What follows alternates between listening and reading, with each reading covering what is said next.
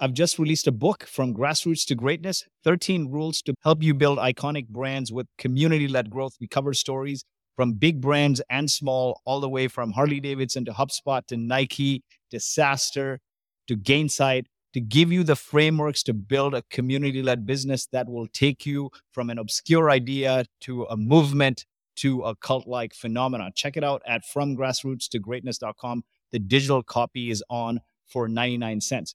The one thing that you have to do besides just creating content is you have to engage with the few people that are starting to engage with you. And that can be other authors, that can be people who are just commenting. Do pay attention to them, even though if they don't have big followers and so forth. So like, for instance, I started to have a Discord community as well, right? So like I started to open a Discord and I said, yeah, let's see how many people are showing up. I have 1,000 people on my Discord, even though I don't offer too much of them, right? They're just following me. And you will start to notice a couple of people who are just sticking with you all the time. And they might be on the silent side. They're not content creators or whatever. I think you call them super fans. These super fans are, no joke, 100 to 1,000 times more efficient than 1,000 subscribers.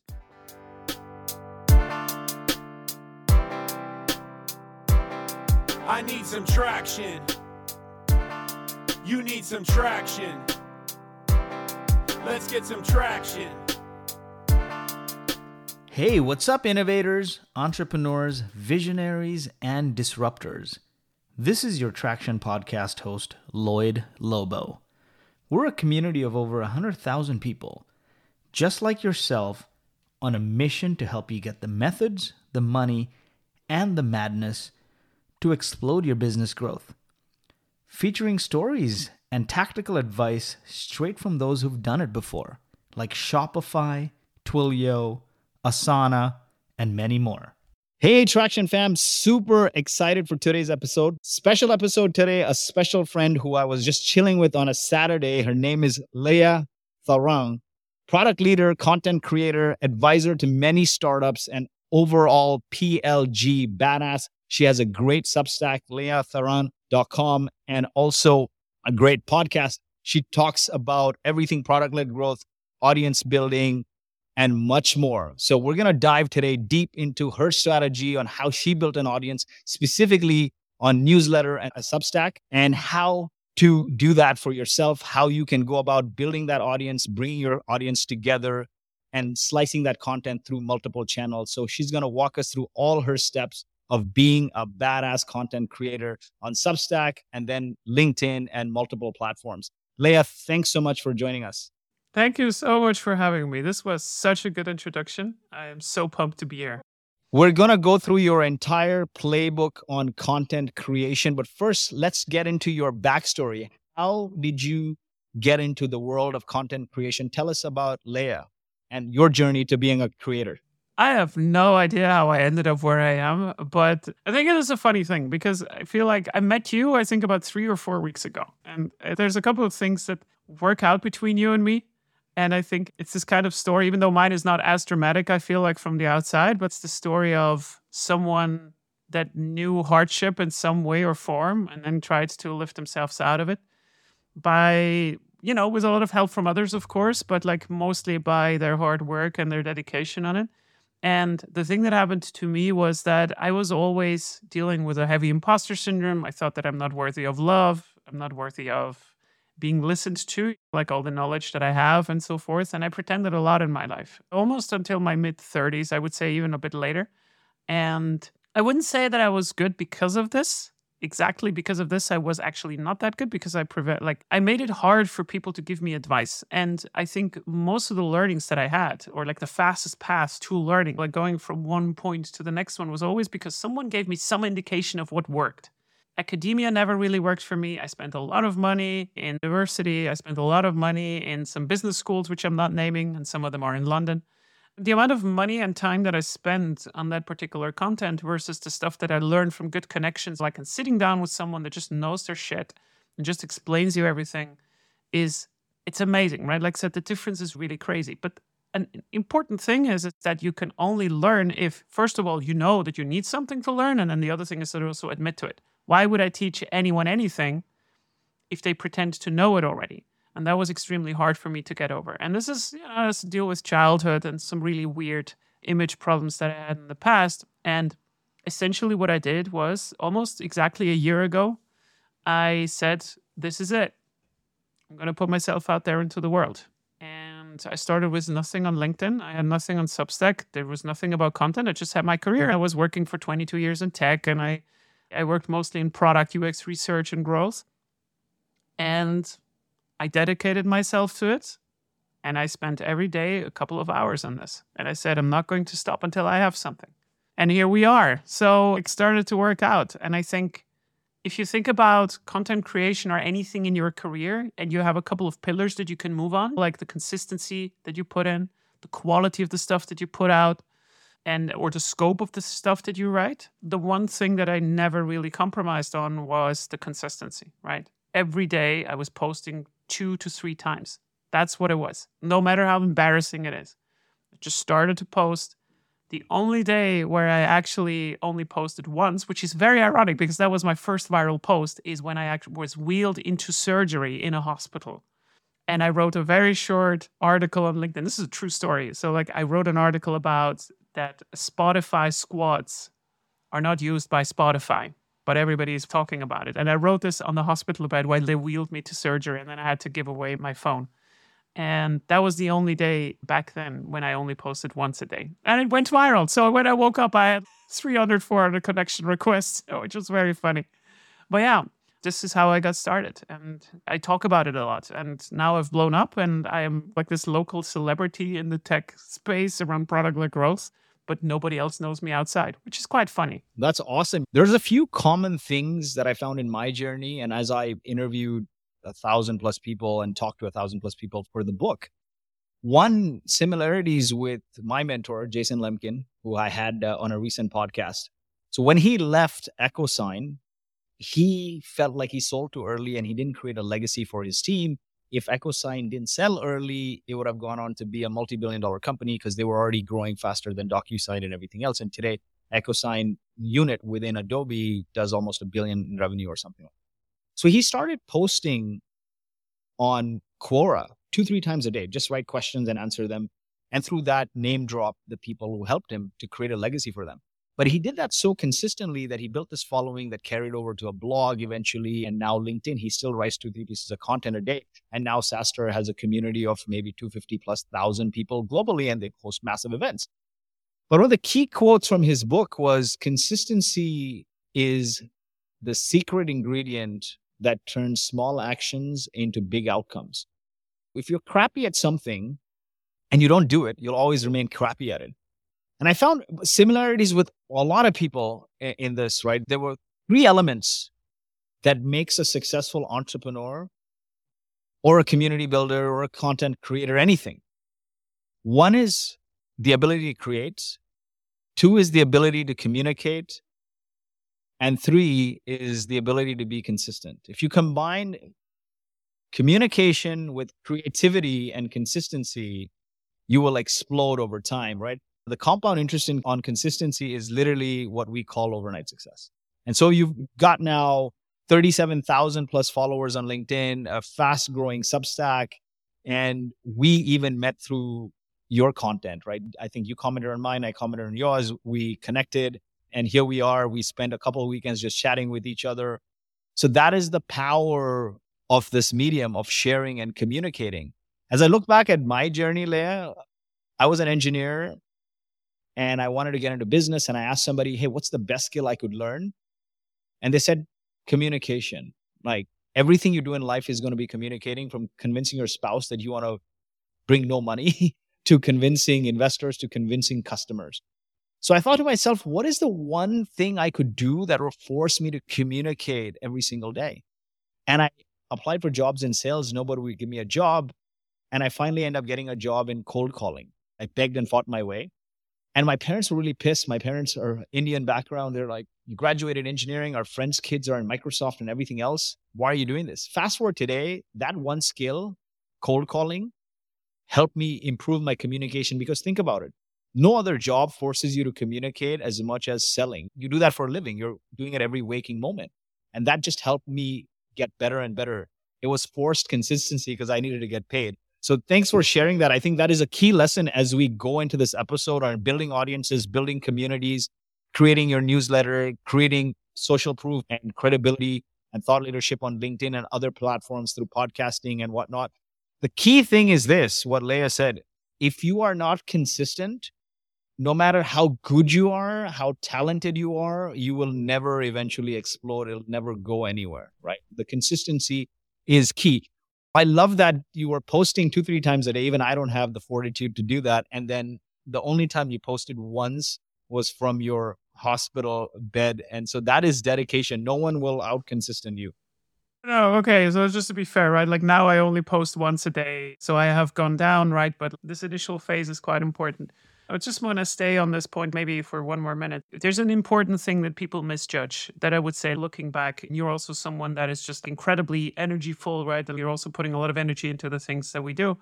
This consistency or like the success that you have with anything. And like whether this is cold calling or whether you want to have a relationship in your life with someone significant, someone that is important to you, all of it is a numbers game. And a numbers game always comes down to 2 factors. The first one is, how many times do you try and how good do you do it? These 2 multiplied are giving you the success. Now, you might try specific things that never come to fruition because the maximum quality at what you can do them with is just impossible, right? It does not lead to any success. For instance, if I want to become an astronaut, chances are very low because I'm just a little bit too old, right? Like I could try many times to apply to NASA for this, but it's never going to get to this kind of quality. So the interesting thing in this is I was mentoring about 40 people from 2021 to 2022. These were all one-on-one coachings about product management, product leadership, that kind of stuff. So I did it for free on Mentoring Club because I did not believe that people want to have my advice, which is quite funny now in retrospect because I had a lot of proof afterwards that they do. And everybody asks me about tactical frameworks. How do you post on LinkedIn? What is your writing process? What is this? What is that? And what that is, it's the second part of this equation. It's about how to do something efficient, how to do it good. Nobody wants to waste their time. Of course not. I understand. The problem is, out of everybody who followed through, I know maybe 1 person, maybe 2, depending on how you look at it, that was able to be consistent with what they do, and then they also started to actually apply it. And the problem is that we think that if somebody is just teaching me how to write on LinkedIn, that I'm going to be consistent. These 2 things are not related. You have to be willing to embarrass yourself. There's no fucking question, because at the start you will suck. You will suck hard. Nobody will read your stuff. You have to be able to embarrass yourself, which is also the founder's journey, right? So like when I create a new product or like a new startup, your first versions will suck, but nobody will look at it at 2. Nobody looking at it is encouraging because, nobody will look at it. But then you might ask yourself, like, so why am I doing it? You have to trust the very start of any of these journeys that you do not know the way yet. You just don't. You are bad at it, and that's okay, but you will figure it out with time. But at some point, you always have to write for the community that you are going to have. And this is another interesting factor about this. For instance, when I start to work on SubStack, let's say you get your first 10,000 subscribers. This is a huge milestone, right? So like I started to have 10,000 people and it's fun, right? Every time I send out an article, it reaches like 4,000 to 5,000 people depending on your open rate. What happens if you start to enable monetization, right? So now I have pro people who are reading my paid content. The very first day, you have 0 pro subscribers. Maybe you have 5 to 10. Are you going to write an article that is quite long, like in high quality for these pro subscribers, and it's only going to reach 3 or 4 of them because that's the open rate that you have? That feels weird, right? You're back at the start. You're just like, I'm now writing to 3 to 4 people eventually. But this is what you have to get out of your head. You're not writing for the people now, you're writing for the people in the future, because also writing paid content and so forth is a little bit different than for others. And I don't mean paid content in the sense of like I'm sponsoring or something. Like I'm just like giving now an article to people who are paying me a subscription money every month so they get something special. And this was actually quite difficult, right? So now I have about 200 paid subscribers, which is quite a lot if you add everything together and the money that they give me every month. But before that was quite difficult. I had 10 people at the start. Why should I write this much? Why should I sit down and write for 3 hours? But that is the valley of thirst that you have to go through. Just as a founder, you have to serve very few very well before they become more and more, because these 10 people are the ones that are spreading your word to others who are also spreading your word, and so forth. So they are the original gangsters in your community that you have to nourish. And the main mistake that you can do in this particular founder's journey is that you do not take care of your community until it is big, because then it never gets big. So you have to be giving without having something back from the community first. And I know you're doing the same. This is how I treat my network. I'm very, very giving. People that I know for 10 minutes, I give them a lot of my network. I give them a lot of advice. I give them a lot of my energy, because eventually this is the relationship that I want to have with someone like you. Even though we don't have it yet, I treat you like my best friend. If you reciprocate it at some point, then we're going to have a good time. If not, okay, I tried. And this is how I write my content. This is how I manage my network. And this is how I advise my clients. I'm extremely giving. I'm not gatekeeping anything. Here's the first value from Leah. What do you do with it? And if you're using it, then we're going to have a good time, because it's becoming a win relationship. And I think this is how I have to conceptually think about community building, at least in my head. And it has worked out very well for me. But it is a tough game. Building community is a marathon of the mind, and it's a labor of love. And if you don't have the DNA of giving, you'll never build it, right? Path it goes through is visibility, credibility, and then profitability. You can't make money on day one if you're not visible and credible. And that's why communication and consistency and creation is the rails. You got to keep doing it. Then you're visible. Then you become credible. Then over time, you'll make money. If you're looking to monetize on day one, then find other ways.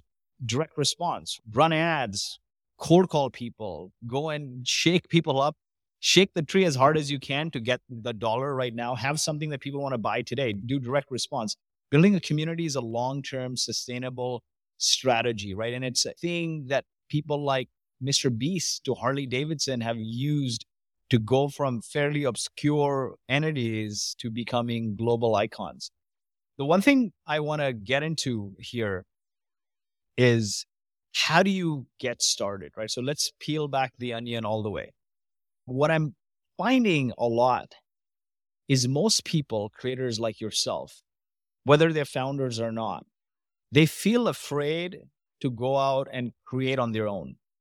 And sometimes what happens is the companies that they work for don't let them, right? They control. They don't like their employees going out there and being thought leaders on whether it's LinkedIn or any other social platform. And historically, the larger the organization, they've chastised their employees. But if you look at it, how did HubSpot become a $20 billion company? It wasn't the founders going and creating content and building their thought leadership. Everyone in the company did that. Like I said, I was an engineer that went into sales and marketing. Everything I learned about sales and marketing in those early days was from HubSpot's inbound marketing community. That's 2005-06. And it wasn't Dharmesh and Brian Halligan. It was a lot of people doing it. And I built personal connections with them. I subscribed to their audiences. I subscribed to their blogs. I met them at community events. I had a chat with Atlassian's Chief Revenue Officer, Cameron Deesh, a few weeks ago. And he said last year, Atlassian's community self-organized 5,000 events. What that means is you have 5,000 super fans that are willing to bring X number of people. So if you look at it, those 5,000 self-organized events probably touched 500,000 people, right? On an average of 100 or 50,000 people. So if you look at that, if you try to control, you'll never build a community. One of the key things is having this ethos of giving, and not only giving value, but also giving autonomy to people, giving them a purpose. And so Atlassian's community comes together to organize 5,000 events. It was a 20-year journey, he said. It didn't happen on day one. They kept doing it and doing it. Every time they found super fans who wanted to host events, they didn't say, don't do it. They said, do it. And not only that, we'll send you some swag. We'll send you some small budget to pay for your pizza and stuff like that. That's the best thing I can do, is enable you if you want to spread the word. You will build your thought leadership as a function of being an Atlassian expert, and you will do it with pride if I am giving you a lift so you're not bearing the burden on your shoulders. And today, it's over 20 years, is compounded into 100,000 events, right?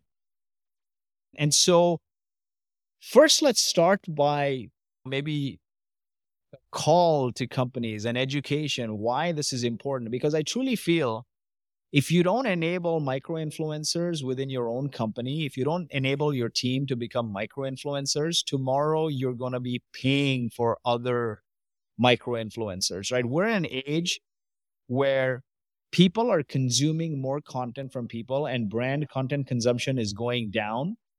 In your personal time, my personal time, I don't follow brands. I never follow brands, even on LinkedIn. If you look at it, individuals are getting more engagement on their content, but brands continue to not allow their people, especially B2B brands. They think somehow B2B is different than B2C, which is not the case. We're in a human to human world. So let's start by getting your thoughts on why companies do this and what is the right way for them to encourage their team and I guess coach their team and help their team become creators, which eventually benefits the company. Maybe not immediately, but over time. So let's maybe get it first into why your company's doing this for the wrong reasons. And I think there's a very clear trend here that we can actually illustrate on another example. So let's say you like eating in restaurants.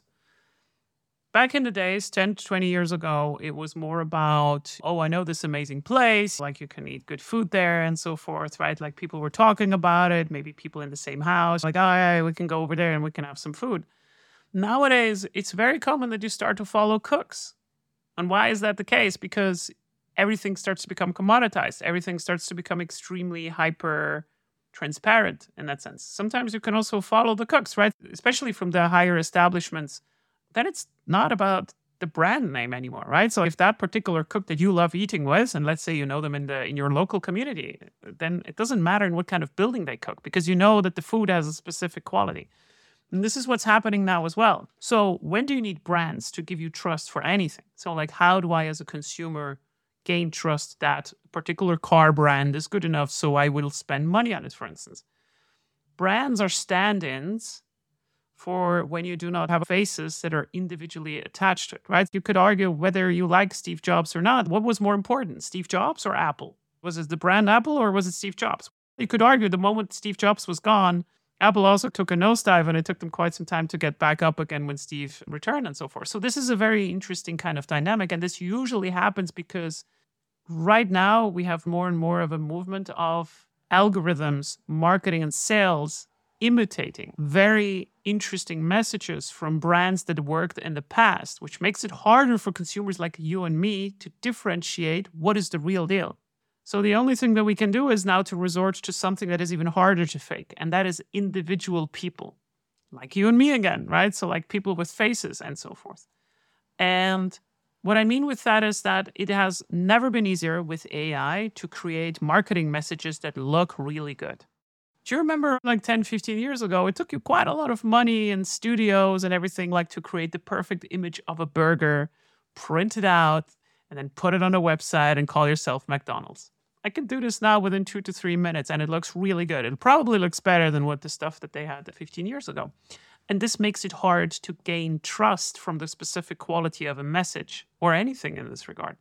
And that's a problem. So this is why B2B companies are starting to struggle around this because trust in these markets are generated now through word of mouth, which is also something that happens always in commoditized markets because if you have choice, if I have 20 solutions for the problem that I'm having, I could go and I can go to some kind of restaurant and there's 20 restaurants.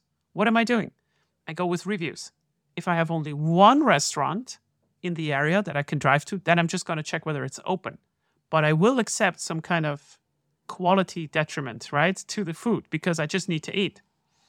And this is a very interesting thing, and that's what B2B companies don't understand. You are getting commoditized hard because solutions, the stuff that you're producing is also now, there's more and more coming into the market. There's more and more choice for consumers. And if you make it hard or you're just being fake or you're not being authentic, that's what it is. To all of these B2B brands that do not understand on how to enable your employees to also produce content on the web, the problem normally starts with, it's just what you said, right? You do not police them on LinkedIn. That's the first problem that I see happening. Like these contracts where they say, oh, no, you have to run everything through legal or this kind of crap and so forth. No, just don't do it. Just tell them like, hey, if you're excited about a product, you write in your style, in your voice, and that is super important on wherever you want to, whether it is LinkedIn, whether it is Reddit, whether it is YouTube, whatever. If you have a favorite channel, don't tell people on how to do things. Just tell them like, hey, you can talk about it. If you are being creative, you can also incentivize them, just like salespeople. I was incentivized in some companies if I brought leads in. It was pretty cool. I got like $3,000 to $5,000 just at the end of the month, just because I recommended a company that was afterwards closing because I talked to someone else the other day, and it's like a cool thing. And these things happen as you start to put yourself out there, because someone comes into your inbound and then they say, hey, I saw that you guys are creating this and that. Can you tell me more about it? And this is a very honest conversation. You would not believe what a software engineer that talks about their own product has in terms of trust versus a professional sales representative. They might not have the playbook. They might not have the entire conversation transcript that they have to run through, but they have immediate trust. And this is the thing that gets you started. And then you can also have an open voice about it. So I would say, to answer your question, you need to encourage people to find their voice. So let them speak in the medium that they are familiar with. That's the first thing. And then the second thing is encourage them rather than police people, right? If you are too big and you have too many brand guidelines and this and that, this is not fun. It's not fun. And then you ask people to put themselves out there and then they're embarrassed. This kind of stuff is destroyed quite fast. I would say encouraging people in their own medium, and then also make sure that you don't make them just repost a company blog, because that's not content creation, frankly. That's just like resharing of stuff that just never has any, how do you say, like consistency in that sense. Maybe one more point to this before I shut up on this particular topic. I think you have to also give people a specific room in terms of, hey, we expect you to do this. We want you to do this. And as a form of payment, we also expect that you work on this for a couple of hours every day or every week or every month or whatever. So we give you the room. This is not expected from you on the side of your job. It's part of your job. And that's kind of also like appreciation. Even if you don't pay money for it, we allow you to use your work time for this, right? So while you're also in the office and so forth. And people actually do appreciate this. But you cannot turn everybody into a content creator. You probably have usually like 1 out of 10 in the company that are really good at this. And we started communication, and consistency is really important. Even if you're good at creation, talent means nothing if you're not working hard to be consistent and communicate that. So I want to understand now, where do we get started? So before we go into the tools, everyone asks me, what tools should I use? Should I use LinkedIn? Should I use SubStack? Should I use Facebook group? Should I start a podcast? I say no. First, let's go all the way to the beginning. So how does one get started? Because if you just jump right into the tool and you don't have the audience in mind, then what are you really creating? So let's back up all the way to the beginning. You decided to create on LinkedIn. You decided to create on Substack. You decided to build a podcast, but it started somewhere. What was step number one? The step number one is the question that you have to ask yourself. What am I afraid of? Why didn't I do it so far? Because I can tell you that I'm someone that enjoys being listened to, and I love teaching people things. I do. I know that. So I have all this predisposition. Why didn't I do it before? The question is essentially, is my voice that I have valuable enough, or am I afraid that what I'm saying is crap? It's like imposter syndrome, right? So like I would like to have the attention in some way, or like I would like to teach people in some way, but I'm afraid of it. So that was the first question that I have to solve to myself. And whether you have ever a voice that is strong enough in the future, whether you can inspire hundreds of thousands of people or whatever, is completely besides the point. You need to first deal with this voice in your head.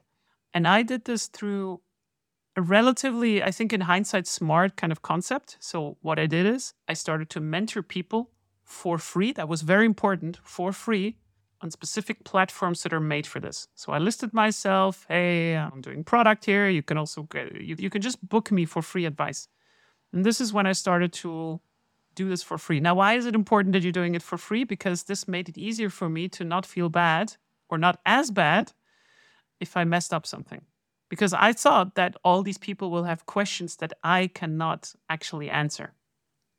And I wanted to test this out in a very free kind of setup. So this was more on the consulting side.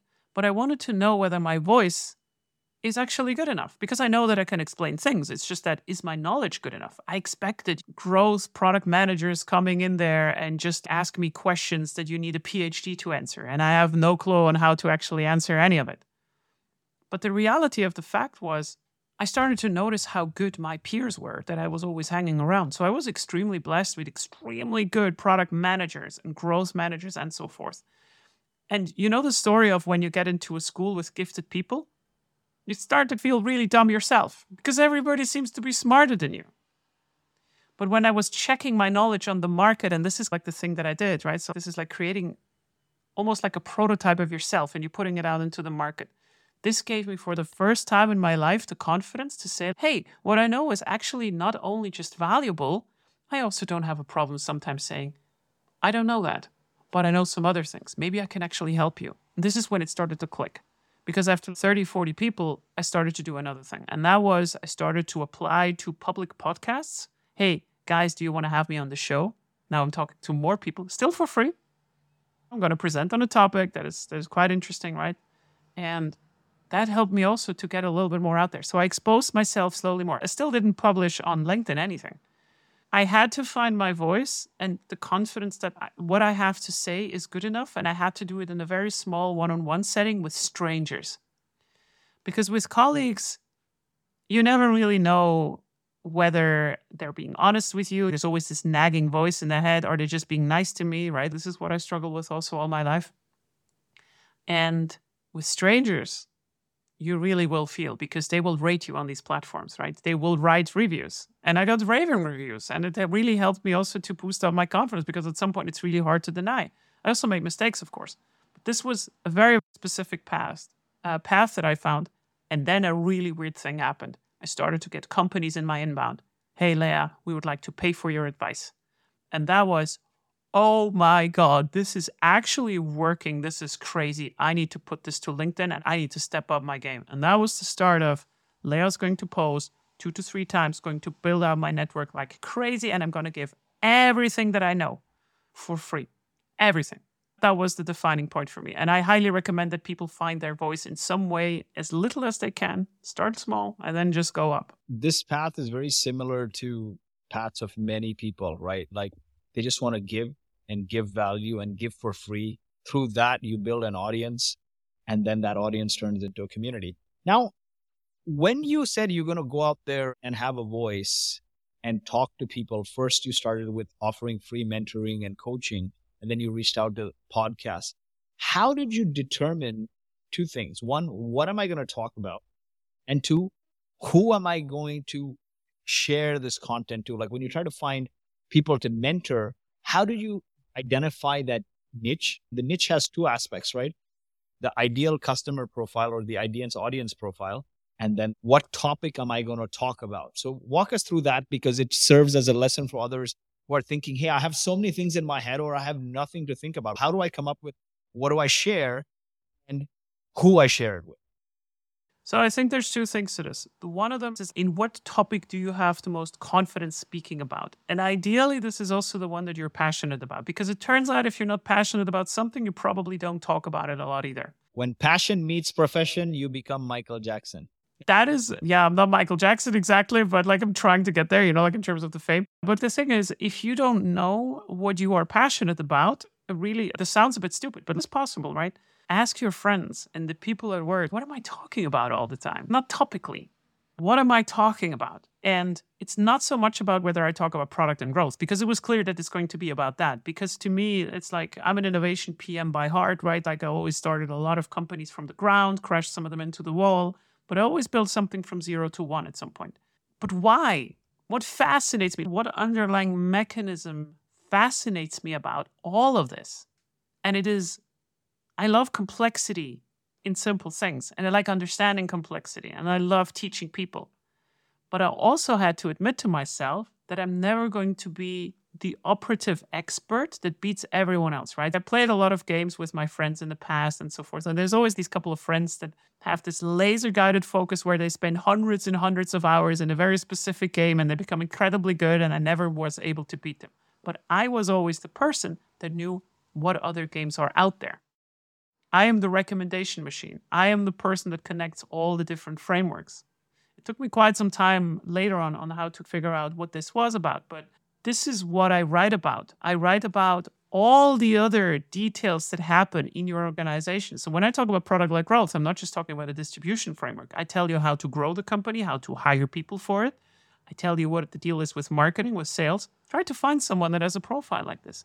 But this was through, like trial and error and talking about it. The very first email that I started to send out to these shows about what I would like to talk about was a presentation that I made internally for like some kind of these knowledge sharing presentations that you have in your company sometimes, right?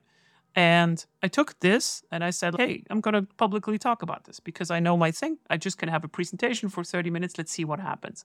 My outbound was literally that. Hey, my name is Leah. I'm doing this and this at this company. This is the topic that I want to talk about. Do you feature guests? Boom. I was booked within 2 to 3 days. And I was like, oh my God, I cannot imagine this. In 2 to 3 months, I'm going to be featured on a very specific podcast. And it's funny because back then it just meant so much to me. It was like, oh, like somebody's actually featuring me. Now I speak on a podcast every week, multiple times. You know also how this is, right? It becomes normal.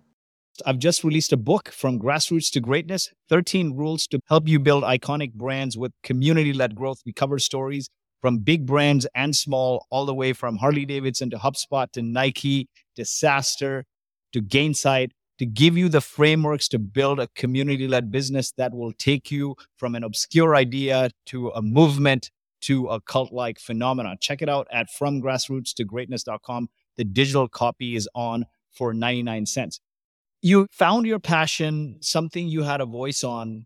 And I found that, some people, they may not be there. They may not know or they may not be experienced, right? So if you can lead people because you're more experienced than them slightly, maybe they're at a level 1 and you're at a level 3 or 4, you're more relatable to them versus them listening to a PLG expert or a CEO of a multi-billion-dollar company. It turns into a platitude. It's not immediately relatable to somebody at 0 or 1. So that makes sense. And if you don't feel like you have that knowledge and you can't lead people through, you can always be a curator. There are some great creators who go and interview experts on a topic and curate that content. I think having a love for the topic and having a love for the niche is really important. If you hate a certain niche and you hate a certain topic and you do it just to build influence, it's like greed in a way, and that doesn't last, right?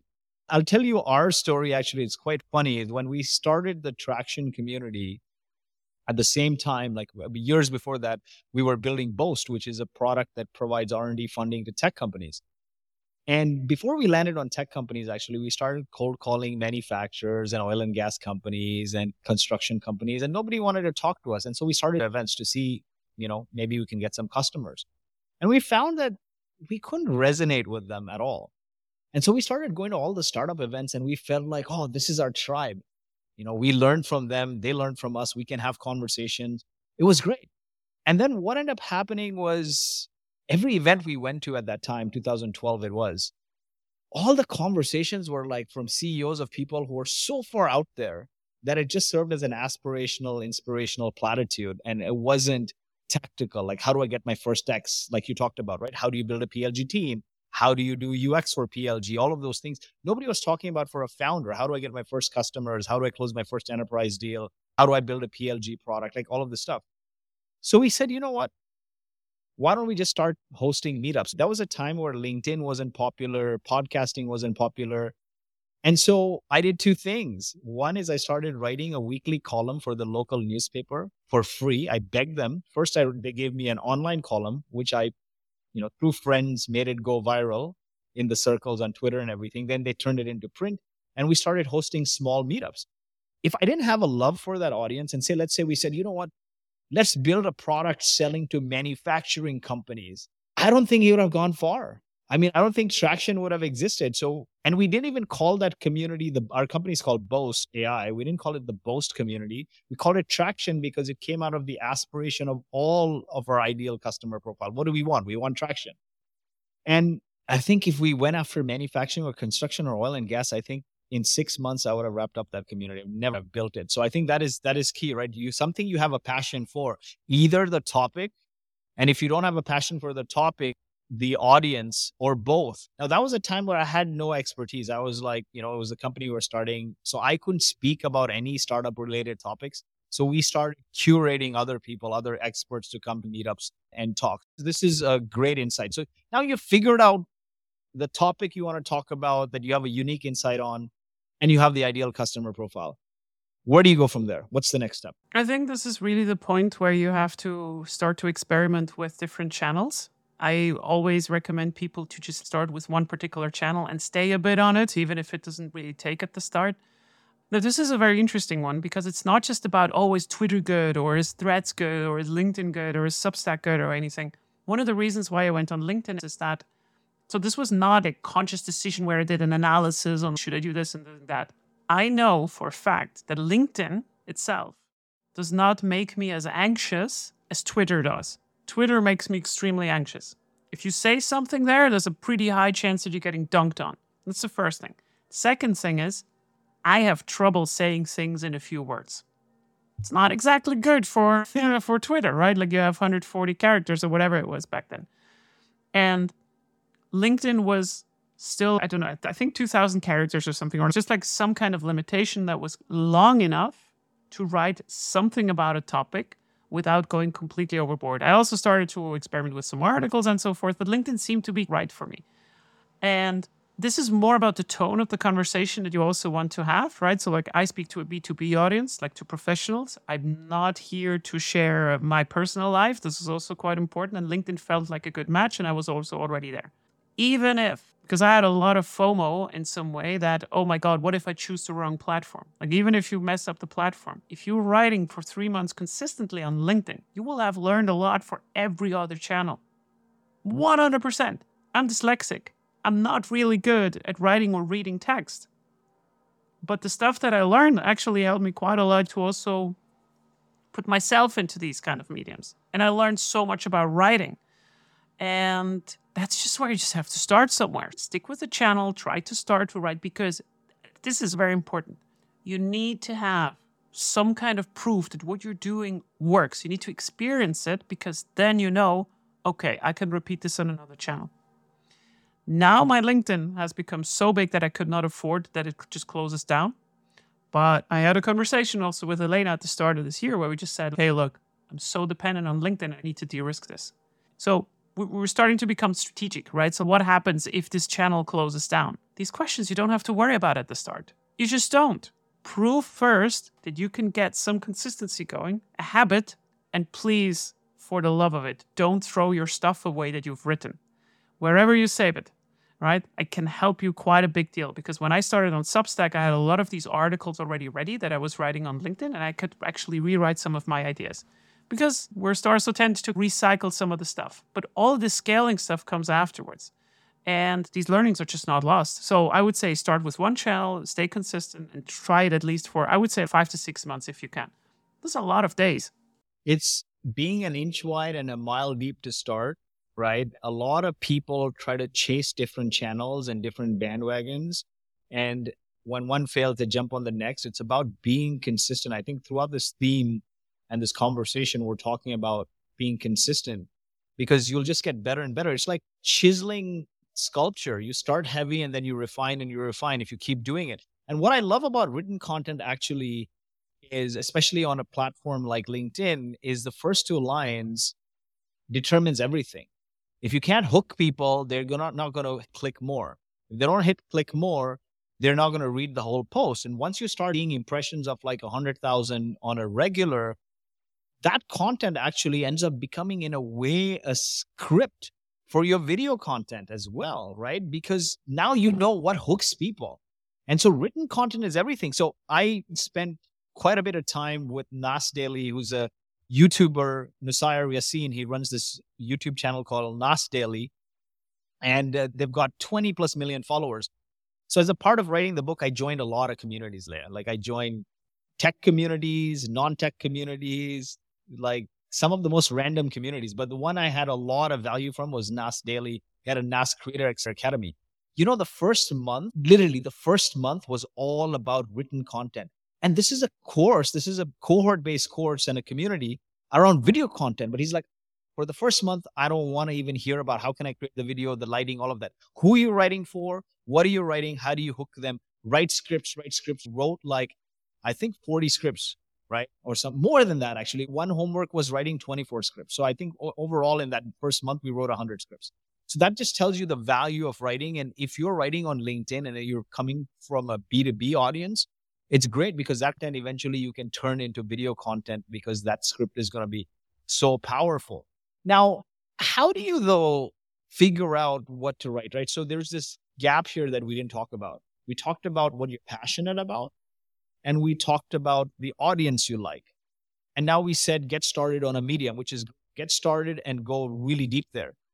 But like, I'm staring at a blank screen. It's day one. What the hell do I write about? How do I come up with content ideas? Tell me about that. So here's a good tactical tip that I actually enjoy and I suggest to everyone to do in some kind of form. And that is go to your phone, create a WhatsApp group, invite a friend, kick the friend out, and then you're the only person left in there. Why?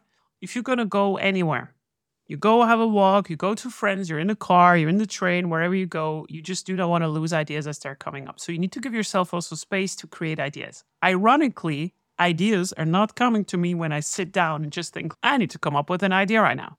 My ideas are coming when I'm not listening to music, or it can be some music that I know about, whatever, but like when I'm not listening to an audiobook that is not from this particular topic, but like when I'm just walking outside.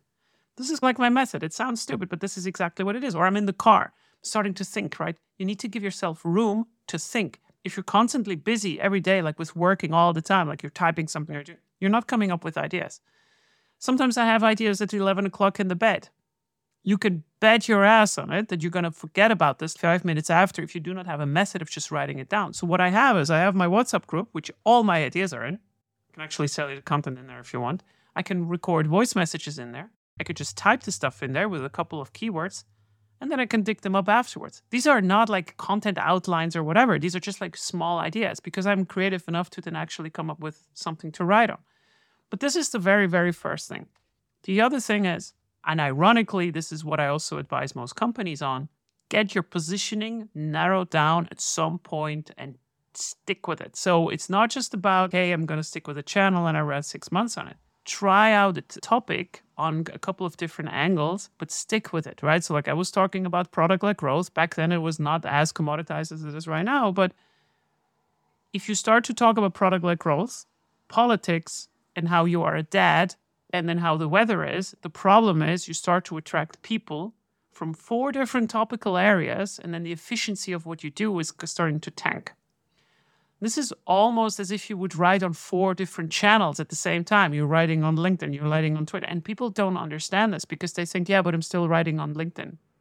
This positioning stuff is extremely important, and it's very rare that you are writing too narrow because most people are writing too broad. And this is quite interesting because there are people on LinkedIn that have a very specific audience and they make a living out of it. I saw as a vocal coach yesterday for international speakers, for English-speaking tech SaaS speakers. This is super narrow. I love it. This is me, right? I contacted her immediately. I'm like, hey, here's a recording. Review it. Tell me what I can do better. You can bet on it. She's going to make money from this, right? So down the line. So I think like this kind of positioning exercise is quite important because you will, as you write about stuff, you will also know whether you enjoy it. I also would love to hear from you as well on this. Can you write consistently on something that you don't love? I can't. I just can't. Because the days where you are down, where you don't have energy, you can be absolutely certain that the things that you do not enjoy, you will definitely not write about either. But it might be the things that actually move you and that are important to you. Because it's like in poker. We are all competing out there for the same kind of attention, for the same kind of hands. It is not how you play the strong hands. It's not about how you write on the good days. It is about how do you write on the bad days. Can I sit down when I don't feel like it? When I don't want to go to the gym? Do I still go to the gym? That's the kind of mentality that you need to have. And that is what hard work means. You have to be relentless every day. So don't make it hard for yourself to talk about something that you think is popular, but you do not enjoy. That's what it is. Showing up is so important. I mean, showing up is being consistent, right? If you show up for your community, your audience consistently, they'll remember and they'll show up in that same way for you. And one of the things I saw as I was researching and talking to people is from Christianity to CrossFit, from Christ to CrossFit, every obscure idea that eventually became a global phenomenon had these 4 paths. People listen to you, you have an audience. You bring that audience together to interact with one another, it turns into a community. When the community comes together to create impact that's beyond your product or service against a greater purpose, it becomes a movement. And when the movement starts having unwavering faith in its purpose through rituals done over time, it becomes a religion or a cult. And that audience, community, movement, religion, or cult is a journey that only happens through consistency and showing up. It's how you show up on the bad days is what matters. There's an interesting thing. In November, I had my first really big article. This was the kind of thing that put me on the map for a lot of people, and I blew up. And that was my product-led growth guide. I've written that guide by sitting down on a Saturday that I did not feel myself at all. 10 o'clock in the morning, I sat down and I wrote it until 8 o'clock. Every one of my frustrations went into this. I was just like, I'm going to write this fundamental document on what product-led growth is. And I had about 20,000 people read it within, I don't know, like 2 weeks or something, which is pretty big for a B2B audience. And this is a guide, right? This is almost like a book. This is half a book. And the interesting thing is, you could take this now word by word, copy it, put it on your SubStack, and it would not perform at all. It wouldn't. Why wouldn't it? And this is the interesting thing, because people think they see this from me, right? So like they associate me with this PLG guide, and now they think they have to write the kind of same stuff to get started. This is not how I got started. This was just my tipping point. You don't know what your tipping point is beforehand. You just don't know, but you have to be consistent at it because at some point it will happen. You just have to trust the process. You cannot see what it is in the future. You cannot see. But think of this one friend that always has the best suggestions in your life. This is the exact same process. They give you a tip for a book. Yeah, whatever. Then you read it maybe eventually. Oh, it's such a good fit. Hey, do you have another recommendation? Do you have a little bit more of that recommendation crack? So like you have a little bit more? They recommend you another book, maybe a podcast. And almost all of them hit. I have friends like this. Whenever they recommend me something, I listen more than to others. And it's not about the book. It's they established a line of trust with me that whenever they tell me something, there's a high likelihood that I will spend my time in my life good and it will bring me further. And this is what it did. I had about 50 or 60 people who just liked my stuff good enough, and that's not a lot. Put it on LinkedIn. They started to go wild. They're like, oh my God, Leah, this is so good. And they did this, right? And they gave me the social credibility because they already knew all my stuff from beforehand. Is the guide good? Yeah, it is. I think it's a good piece. But it would not have taken off at all if I did not have people trust me beforehand. I just don't think so. Because they knew it is for me. They knew what to get from me. They knew that I'm not talking BS, right? I'm very operational. And this is the thing that you need to understand. When you're creating a community, what you're doing is you're laying really the foundation of trust from the very, very beginning. And it takes months. Most of my inbound that is booking me as a paid advisor, the livelihood that I have, they have been reading my stuff from 5 to 6 months ago. I go on their LinkedIn profile and I see they've been following me since, I don't know, November 2022. That's crazy. That's amazing. That's beautiful. But it takes time and you have to trust it, that it's going to happen eventually. Trust is the cornerstone of all relationships. And when you provide value over time, the compound interest on that is huge. And I started the conversation by saying this, right? Visibility, credibility, and then profitability. So you're playing that out here is you are visible. You became credible by building trust with your audience through providing valuable content. And now it's playing out in terms of paid subscribers. And you have a conference page coming up, a big one in Brazil. You're getting paid speaking gigs. All of that stuff is manifesting itself. So you got to be patient and you got to keep providing value and showing up. So we went through this journey of, okay, figure out your voice, what you're passionate about, pick a channel, pick a topic, pick an audience you're really passionate about, be very, very consistent, show up on the bad days. Now, I want to shift the focus from what you write and where you write to now, how do you expand, grow this audience? So one thing very interesting happened with Nas Daily or Nusair's community, Nas Daily, is he built a community of 21 million people on Facebook. And Facebook had an algorithm change. And after that algorithm change, from 50% of his audience seeing his content, it went to like 5% or less.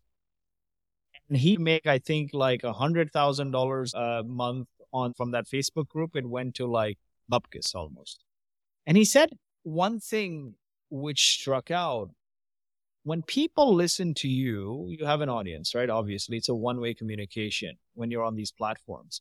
If you don't have their emails and phone numbers, you don't have a community. You don't own your audience. The platform, you think you own this audience. And even if you look back, like, I don't have as many followers as you. I have about maybe 19,000 or so. You have 37,000. But I was afraid of this, and inadvertently, because LinkedIn, when we started with hosting events and sending people invite links, and they would register for the events. And so our first community was in-person events, and information about the events, the content we wrote on the newspaper, sent via a newsletter. So we started with MailChimp. And I'm lucky because I feel like I have 120,000 plus people today as a function of doing that. It wasn't a deliberate action. If LinkedIn was pumping back then, I would probably be pumping content on LinkedIn.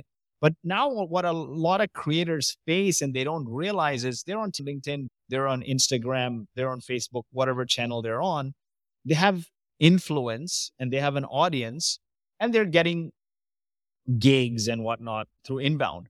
But if the platform changes the algorithm, which does happen every so often, because every platform first wants you to give, you said, right? You give to a small bunch of audience, they get hooked and they build that trust with you and they start sharing.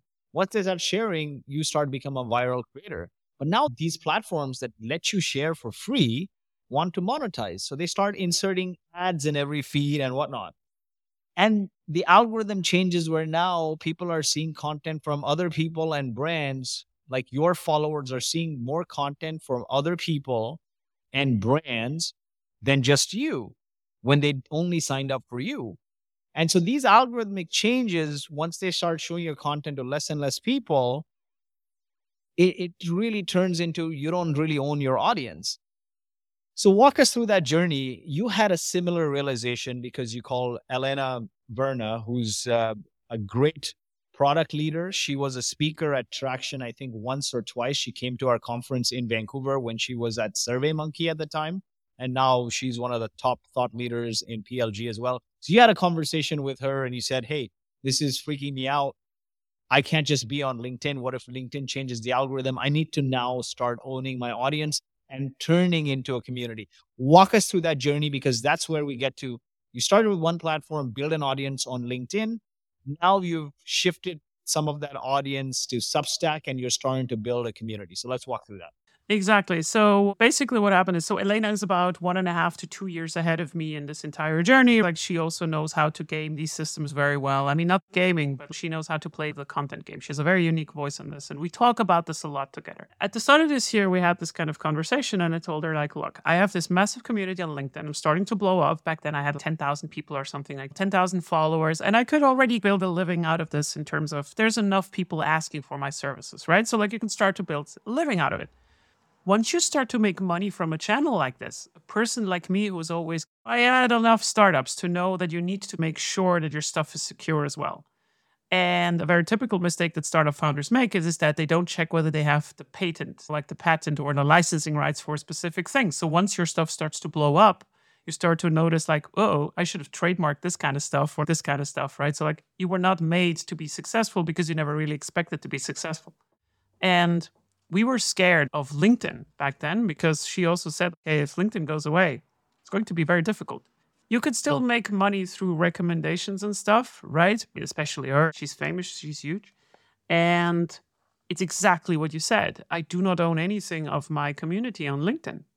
I cannot export the email lists and then just email them. It does not work. It does not exist. A very particular decision was in January, I think it was about, or maybe even a little bit earlier than this, to do two things. First of all, I started a podcast that was about in November. Podcasts are not good to generate huge email lists or whatever, but like this is a long-term play. The second thing is I went on Substack and I started to feed Substack with my LinkedIn posts. So I started to write stuff on Substack, which is longer form articles, like you have more options, that kind of stuff. But the main difference from Substack and also Beehive and Ghost and some other platforms is you own everything. You can import email lists and you can also export your email lists. And the way that they monetize, and this, you made a very good point on this, is that the way that these platforms run is they get a share of my revenue. On LinkedIn, I'm a pro subscriber that pays, I don't know, $30 or something per month. And that's what they get from me. So they have to exactly finance the way that you said. They have to show every fourth message is a sponsoring message. Now they started to roll out some stuff like thought leader ads. I am cringing just thinking about it. Now I could pay money to have more of my stuff in the feeds, right? So what this will create is it will start to incentivize some really weird behaviors that I'm not a big fan of. But on Substack, they get money from my revenue. So the goal of Substack is to make me revenue. How do I make revenue? By having more subscribers with the content that I honestly put out. And how do these subscribers subscribe to me? They get consistently good value, and then they say, hey, you know what? I'm going to support Leah. So this is a win relationship that is based on honesty. There's no ads in there. There's nothing in there otherwise. People can read most of my stuff for free as well. There's no force, no nothing. Their product teams, the stuff that they structure their stuff is exactly created in this way. And I'm so happy about it because now 50% or 60% of the stuff that I do on Substack is not even coming from LinkedIn anymore. So now I have suddenly two networks. LinkedIn will remain extremely important to me because it's easier to reach out to me. But now I have something on Substack that is going. And, you know, in 1 or 2 years, the podcast will also be pretty big for B2B if I keep to it. But the fundamental point is I can take this email list, which is the only kind of communication form that we have that everybody has, save from phone numbers, that still works. No matter how much you hate emails, everybody has an email. But not everybody has a LinkedIn account that they do check daily.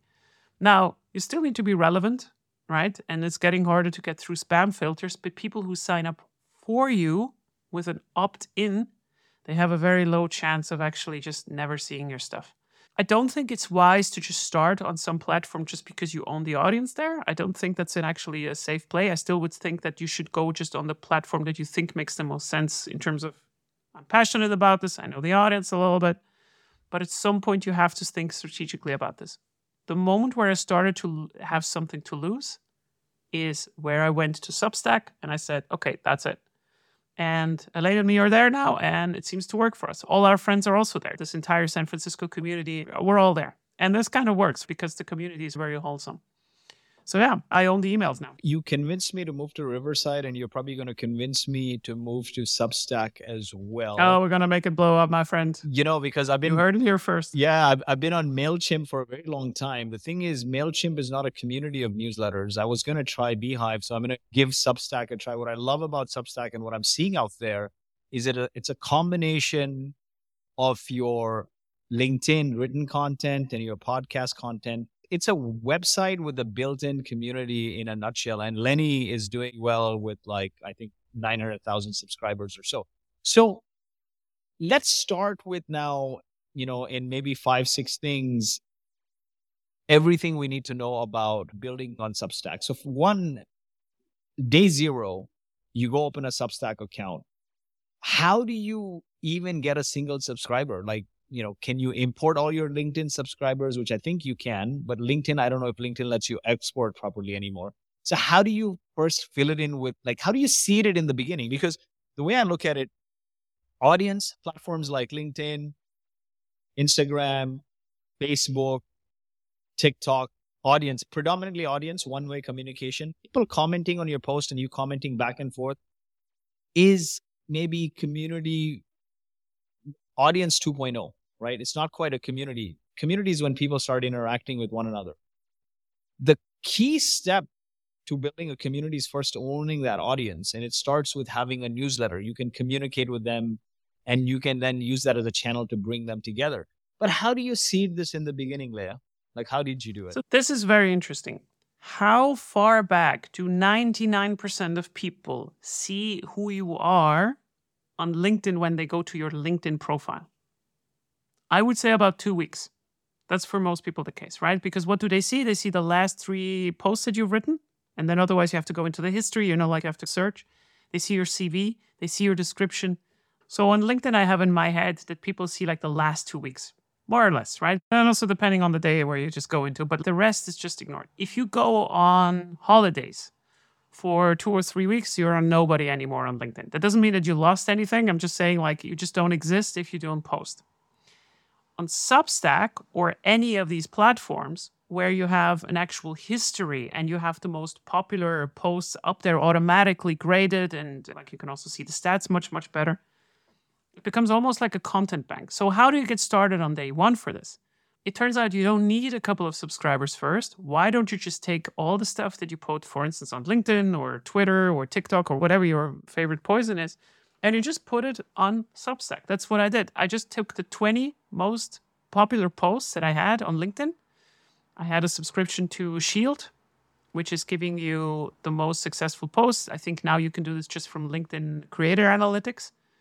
And I took them, copied them over, reformatted them on Substack, and saved them.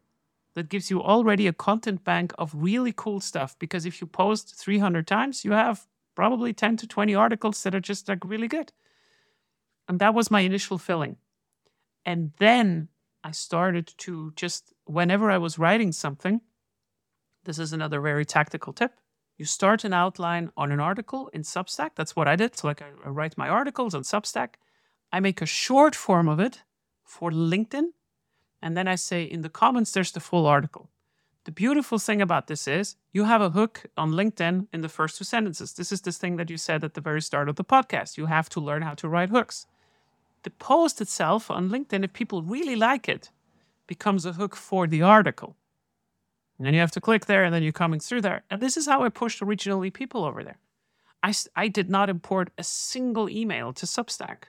I have now 14,000 subscribers within just this year, right? And I don't even push a lot on this stuff because I did not have too much time to write on it.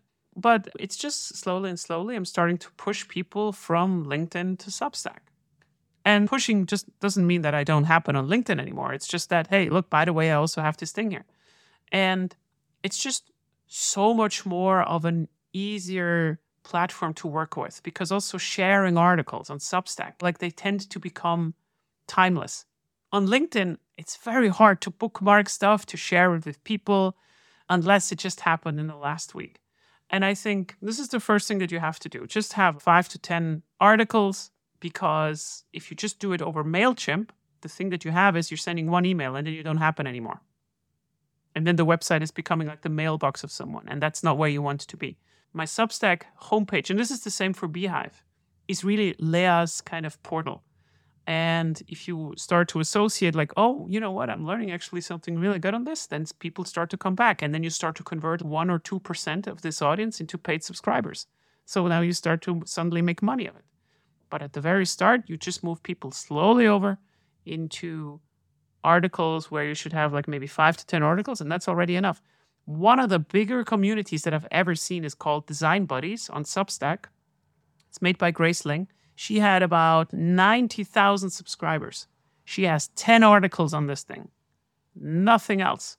People are just starting to subscribe to it, and then people are starting to share and so forth. This is not so much about the quantity of everything. This is just about the quality of the content that you have, and then you start to figure out also through analytics like what works best and what not. But it is your portal. You're not one person among many in the feed of others. This is really your portal, and this is what makes it so different. So it's much more higher quality in that sense. Fantastic. Now, my worry is you get started on Substack and you have no followers, right? So what do you do in that case? You're a great guy with networking. You will have probably a couple hundred followers within a couple of days. Why? Because Leah is going to recommend your Substack. If I, as a creator, recommend your Substack, then you're going to get some of my followers, because my followers are getting a recommendation, an email that says, hey, Leah is reading Lobo's Substack. And then I can also attach a little blurb to this. And this is just how it works, right? So you have some kind of real estate on Substack where you recommend things. Now, does this deteriorate into a stupid tit for tat thing? No, it actually doesn't. Because since your trust with the community is your capital, you do not want to just shell people. You want to give good actual recommendations. And I have exchanged a lot of my followers with Elena. She is also recommending my Substack, so I also got a lot from hers. And all of this kind of makes sense, right? Make sure that you have good connections with people there. And this is the thing, right? If you have some kind of community and some kind of not LinkedIn, but network with people that are also on Substack, you can actually cash in on this. And for me, it works really well because even if you don't have this, you start to notice some kind of other authors that are writing in the same space, and they start to also notice you. Like when you start to comment on their stuff. And if they are in the same kind of size, you start to grow with them. And that's so beautiful about it. So like also reach out on people that are in the same kind of space, and then you can grow with them. For me, it was not really hard to get any growth going. Like actually, this is quite surprising how consistent it was, because now it also it tends to pick up. I have about 80 publications that are recommending me, whereas I only recommend 5. So this is a good example of I'm producing so much and apparently at a quality that people like, that more people are now recommending me than I recommend others. So now you get a few people to recommend, but what if somebody is starting from scratch, right? Like how do you build an audience? And I tell people this one hack, which you're really shy to do, or most people are afraid to do, is just if you have that audience you are in love with. Because it can't be that you're passionate about an audience and a topic and you even don't have 10 people.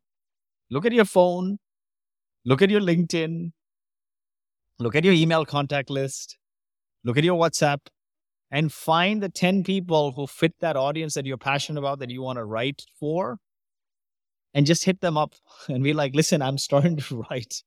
Can I add you to my newsletter? I'm not going to spam you. I'm going to add you valuable content about XYZ.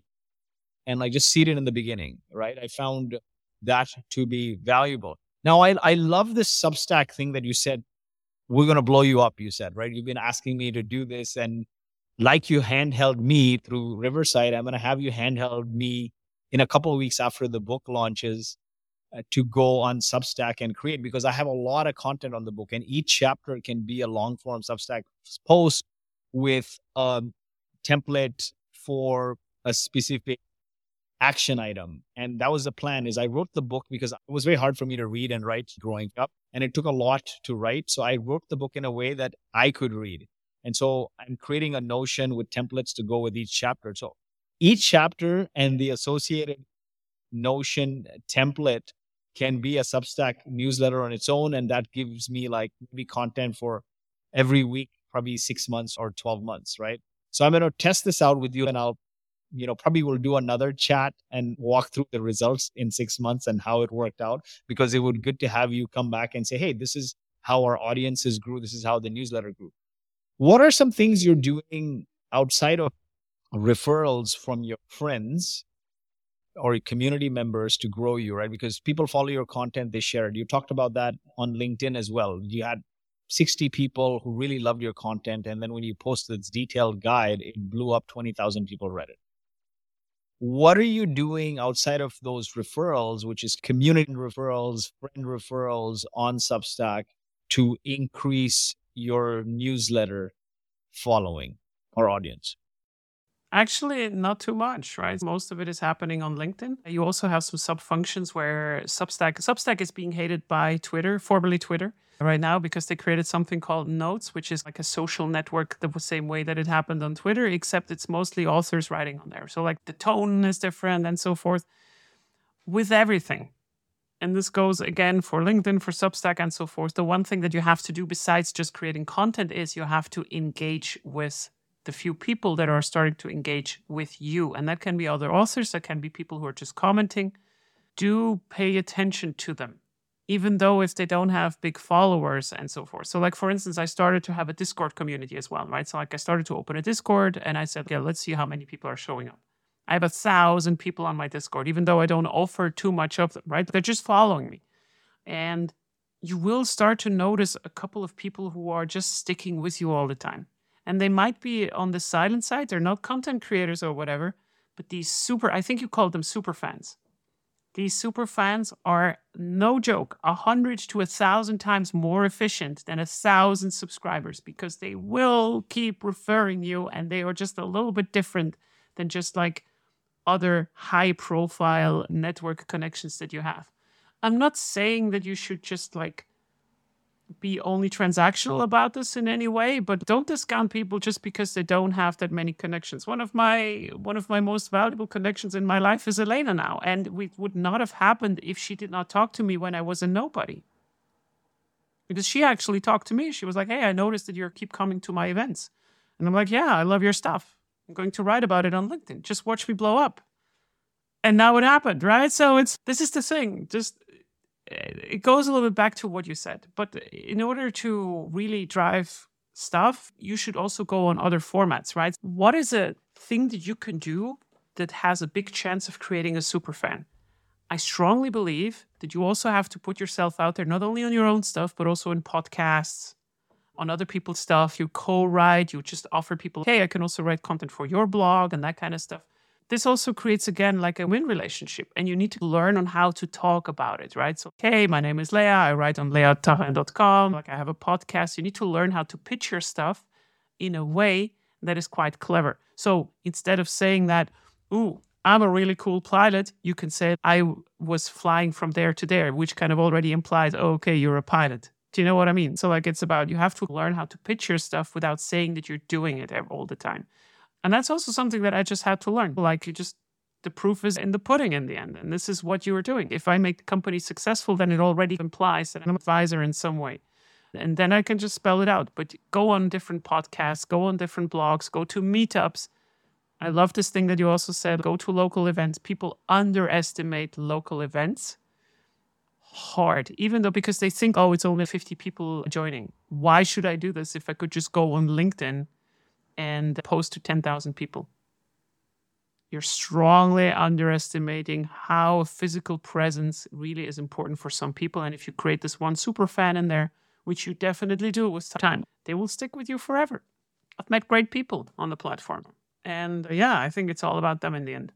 As I researched more and more and what that is, 1990 rather, and it was a concept also written about in 2006 by Charles Arthur, and I gave him credit in the book, and I showed the graphic about it, is in any community, 1% are your top creators, your super fans, 9% are your occasional contributors, and 90% are pure consumers. And that's okay. Build it for the super fans.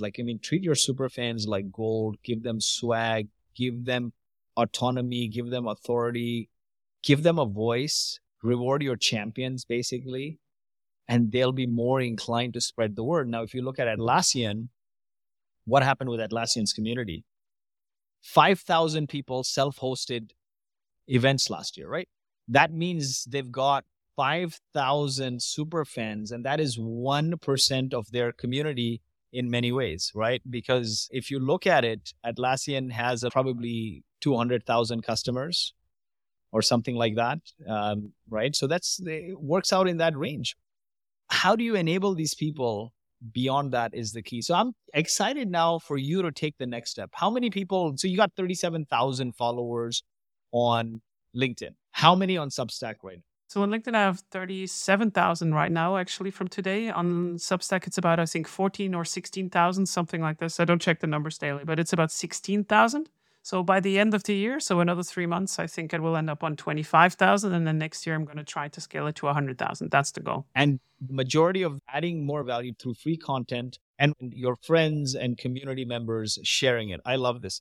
And what I like about Substack also is people can communicate with one another in your community. Is that true? You have a chat, which is just for your community. So you can go into the chat and then you can just write there. You can also trigger whether only paid people can actually interact with this. Chat did not work that well for me, but it really depends on what you want to do. But you have different tools there. But it is almost like the typical Medium blog structure where you just have an article and people can also respond on the bottom of it.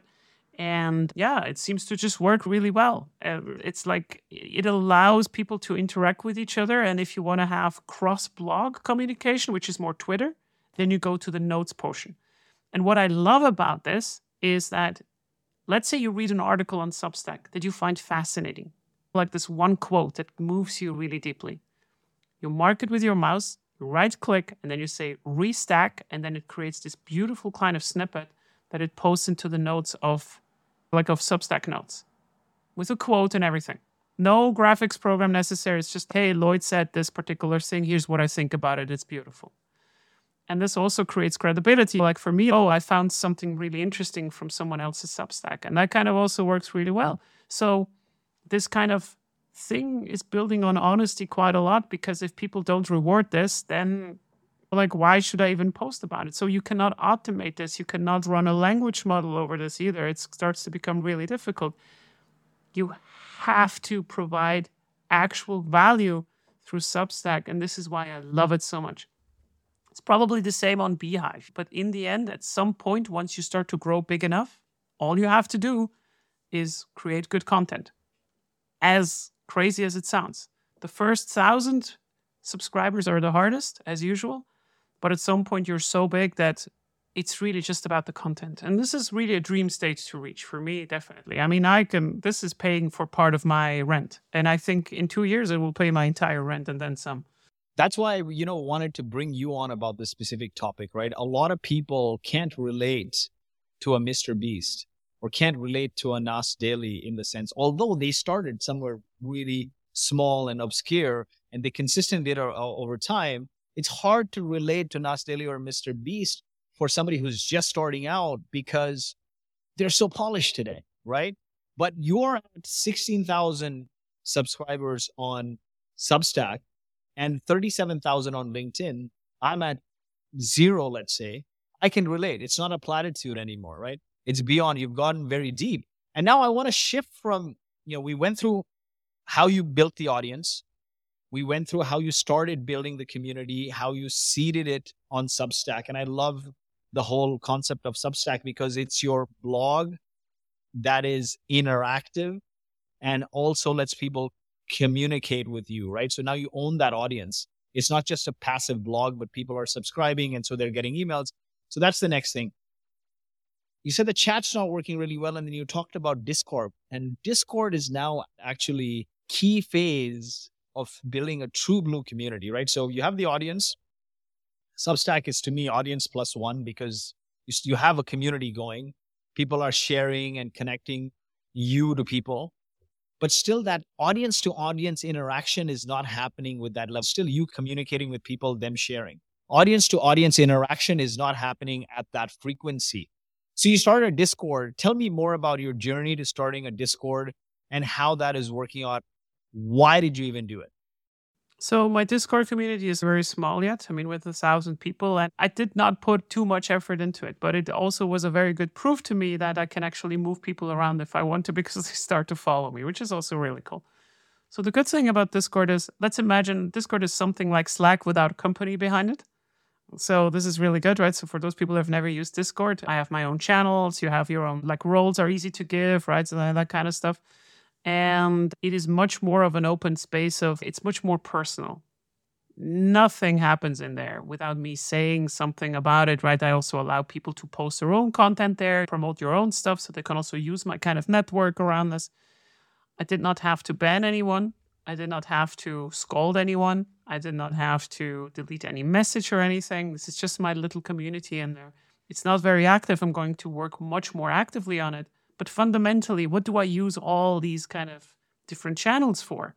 When I create my courses on Maven, for instance, where I give a product like growth course on B2B, I post it on Discord, I post it on Substack, post it on LinkedIn, and wherever people are, there's a chance that they see this and they're like, hey, you know what? Yeah, I like Leah. Let me see whether I want to actually pay for this particular course, and then I learn more about product like growth in that example. And it's not so much about the amount of people, because a community of 1,000 people is not big enough for anything. Unless it's a community of 1,000 super fans. Exactly. And it's not a community of 1,000 super fans yet, but this is the same as with what are good conversion numbers. A good conversion number is 5% is not good if you are trying to convert enterprise customers, but it's a very good conversion number if you try to convert B2C consumers, for instance. Context matters a lot. I don't need to have 1 million followers like some really big LinkedIn stars. But it's enough that I'm talking to about 20,000 senior executives. That's crazy, right? This number is crazy that I talk to 20,000 senior executives in all kinds of tech startups that are dealing with PLG. What do you think my monetary power is for anyone that builds tools for these particular ICPs? And this is the other plan, right? This is how I monetize now my podcast. I'm reaching out to people who have exactly my kind of listeners and my kind of audience, my kind of ICPs, because for them, it's not, oh, I pay you $5 per 1,000 impressions. For them, it's, hey, I pay you 5,000 if just like 500 of these people are listening to the message and your recommendations about us. And that's like where this all comes together, because I don't want to give up my reputation for something that I would not recommend myself, because that's my capital. That's how I got the superfans. And they don't want to be advertised by someone that does not believe in their product. So it all comes wherever you are. What I like about this is a few things, right? A lot of people focus on building consumer communities. Ultimately, I feel like we're in a people-to-people world, right? Generative AI has the sameness. Now you kind of know 4, 5, 6 months in what is being purely copy-pasted from ChatGPT, right? And even if you look at, there's so much hype about generative AI. Oh, AI is going to eat the world. Yesterday's innovation is always tomorrow's commodity. From the Japanese manufacturers who almost commoditized Harley-Davidson, and then they rebuilt the company on the ethos of community. And today, Harley is an iconic brand. To, what was the first wave of tech as we know it? .com company. We don't say .com company anymore. Everyone started saying cloud company. In fact, in 2014, we called the community Cloud Factory. You changed it to Traction. Then, social, mobile, people saying social company, mobile company. People will no longer say AI company even, right? Yesterday's innovation is always today's option and tomorrow's commodity. But if you build a community, you won't become a commodity. The connections are human to human. So I find this really funny is, we can't do this. The consumer communities are taking off, but people in business won't consume the same way. People in business are still doom scrolling on Instagram and on TikTok. Yeah, and it's not just about that, but let's imagine the following, right? So 2 years ago, I had to make the decision that, hey, I do not understand company financials as well as I do now. So what did I want to learn? I wanted to learn personally about, okay, how does a company work? A startup. Beyond, okay, here's how much funding you got and here's how much options you got. Really understand how do company financials work. And I spent $10,000 on a 1-week course on a very prestigious community or like school to just get a certification on an executive level so I can have conversations with other CFOs.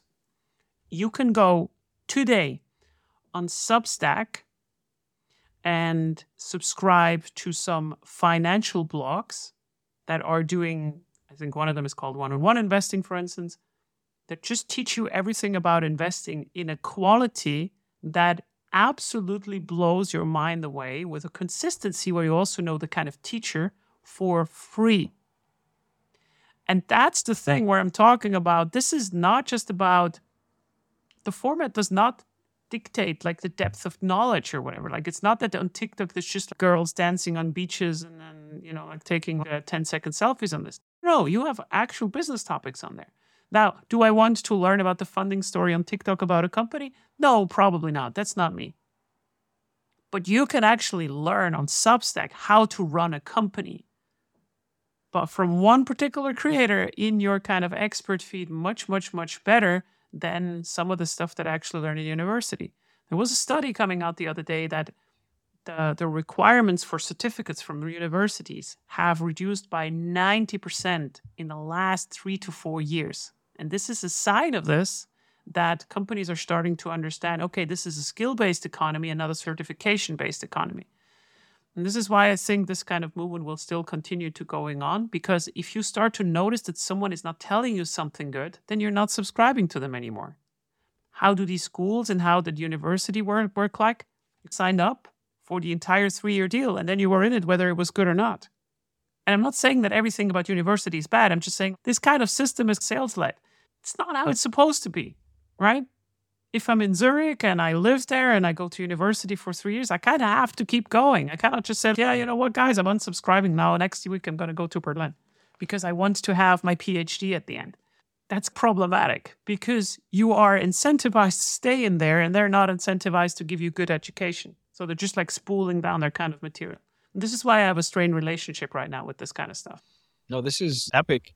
And what I liked about this conversation is we touched on multiple things, right?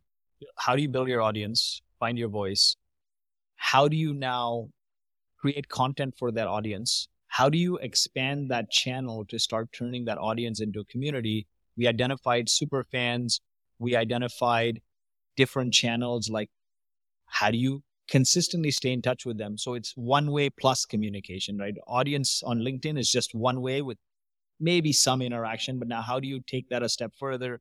You need to have a newsletter in 2023 as a creator. I don't care what you say, but weekly newsletter is important. If you don't have a newsletter, it's hard to say you own your audience unless you have such a big following that it doesn't matter. Especially in B2B, owning your audience is even more important, having those emails.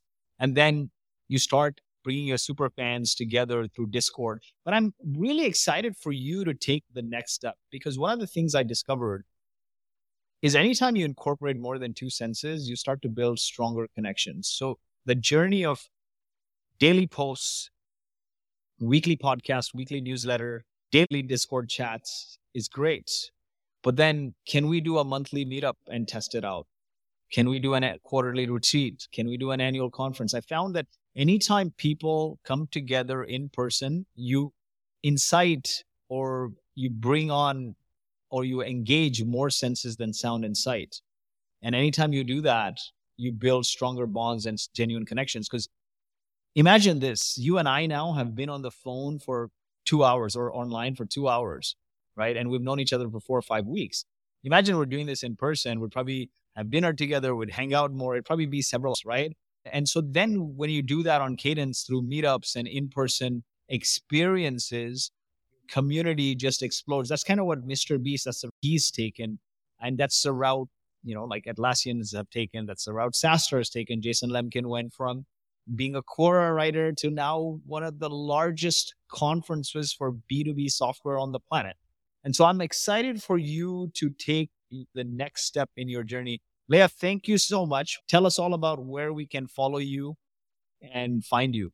If you want to hear anything about senior leadership or product-led growth or how to scale your company in a no bullshit way, actionable and also tailored for B2B into the details, and very honestly, then you can go to my website. I hope it's going to be in the show notes. Otherwise, it's my first name and last name.com.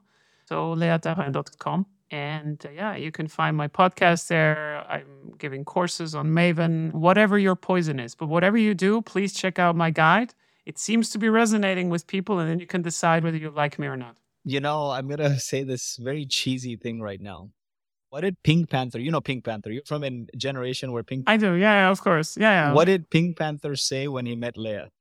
I don't know. Tharin, Tharin, Tharin, Tharin, Tharin, Tharin, Tharin. This has been great.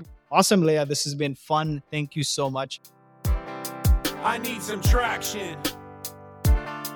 I've just released a book, From Grassroots to Greatness, 13 Rules to Help You Build Iconic Brands with Community-Led Growth. We cover stories from big brands and small, all the way from Harley-Davidson to HubSpot to Nike to SaaStr to Gainsight, to give you the frameworks to build a community-led business that will take you from an obscure idea to a movement to a cult-like phenomenon. Check it out at FromGrassrootsToGreatness.com. The digital copy is on for 99 cents.